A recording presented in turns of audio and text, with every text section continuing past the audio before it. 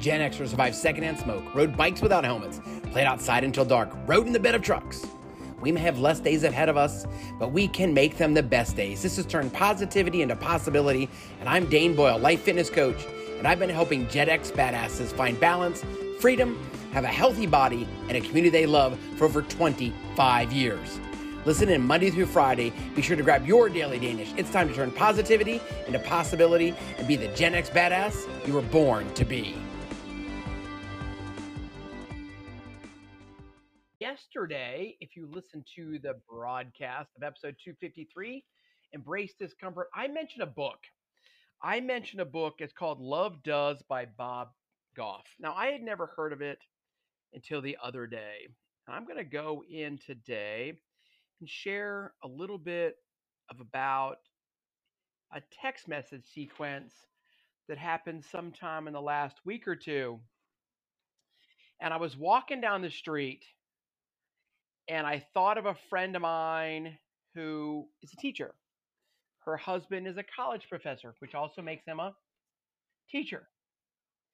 And I've never been in her classroom, but we're two kind of science nerds and we share a lot. She knows that I was a public school teacher for almost 10 years and I taught middle school science. I taught integrated physics and chemistry. I taught biology and I was a certified special ed teacher. So I did many, many things.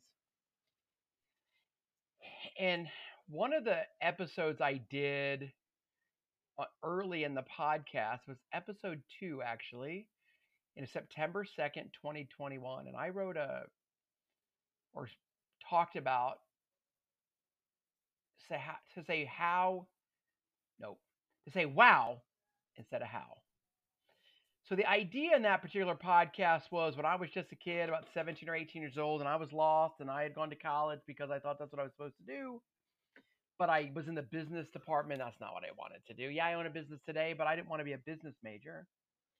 And I knew that I had a love for athletics and movement. And I saw something in the catalog called athletic training. Anyway, and I went and I talked to somebody, and the guy basically said, "What are you going to do? Pick up jocks your whole life?" I walked out and I didn't do it. And it probably took me it did take me almost a decade to go back to school. And that wasn't his fault. I was a grown man. I could have made my own decisions. And even then, in that next 10-year period, I told my dad one day, and I was working for him, that I was going to go get my degree in kinesiology or exercise science, depending on where you go to school. It used to be physical education, but now it's a science. And he looked at me and he said, "Well, what are you going to do? Teach?" Well, you know what? I teach every day now. And I don't think my dad, first of all, if he was still alive, I bet he wouldn't remember the moment.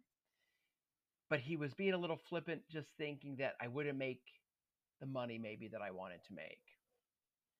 So when I reheard, or that came to me, I sent it to my friend Fish.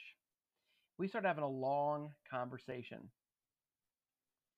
And her first response after listening to it, she says, "Let me be blunt. We as people can be such assholes in the name of being quote unquote helpful because we don't give respect or credit to each other or believe in each other." And then I went, for sure. We need to wow all things. First time a kid told her, that they wanted to grow up and be a YouTuber, I was confused, but supportive. Then she goes on to say support and facilitate. Then it blew me away because she's getting her and working on her PhD and about to do her research and getting it approved by the department. And it says, "I'm going to use this in class. Since my research is on voice, I want kids to hear you talk." And I was blown away. The conversation goes on for a while. And it basically talks about we need to recognize that people will be naysayers, but we have the power to succeed in us. She said in a class Zoom, one of her classmates, and I'm assuming it's one of her doctoral classmates in her cohort, she said, "We don't empower. The power is actually already there. People just need to believe in themselves, their dreams, to activate the potential." And I was like, yes, we do have it in us.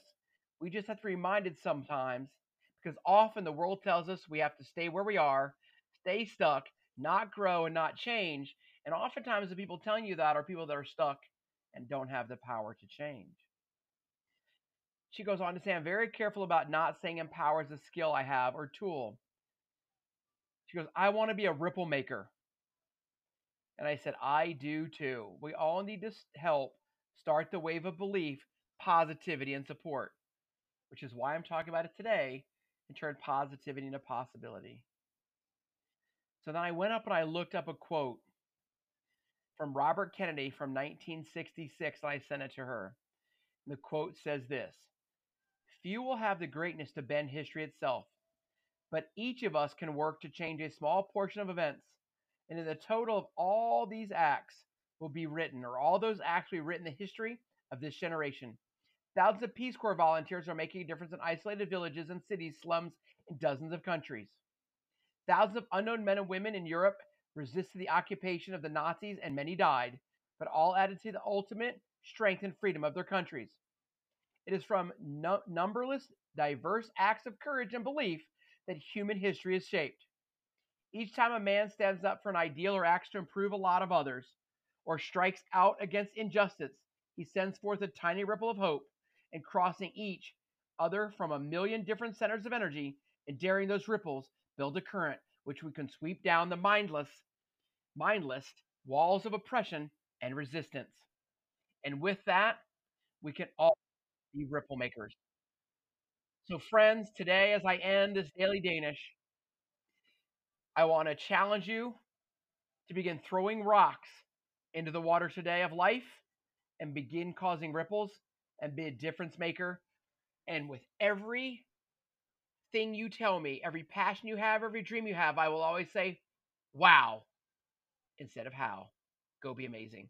I'll be back to talk about Love Does and ultimately read you chapter 10 of the book, Interviews. That will be tomorrow. You're not going to want to miss it. Go be amazing.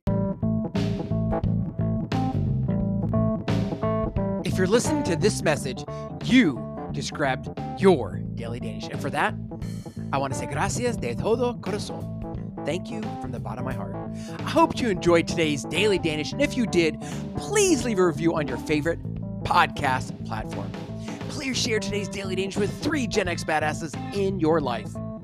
Hey, be sure to connect with me, Dane Boyle, at Dane Boyle Coaching, and let me know your thoughts on today's Daily Danish. One last thing before I say adios, tell those you love them, and never assume they know. Go be amazing.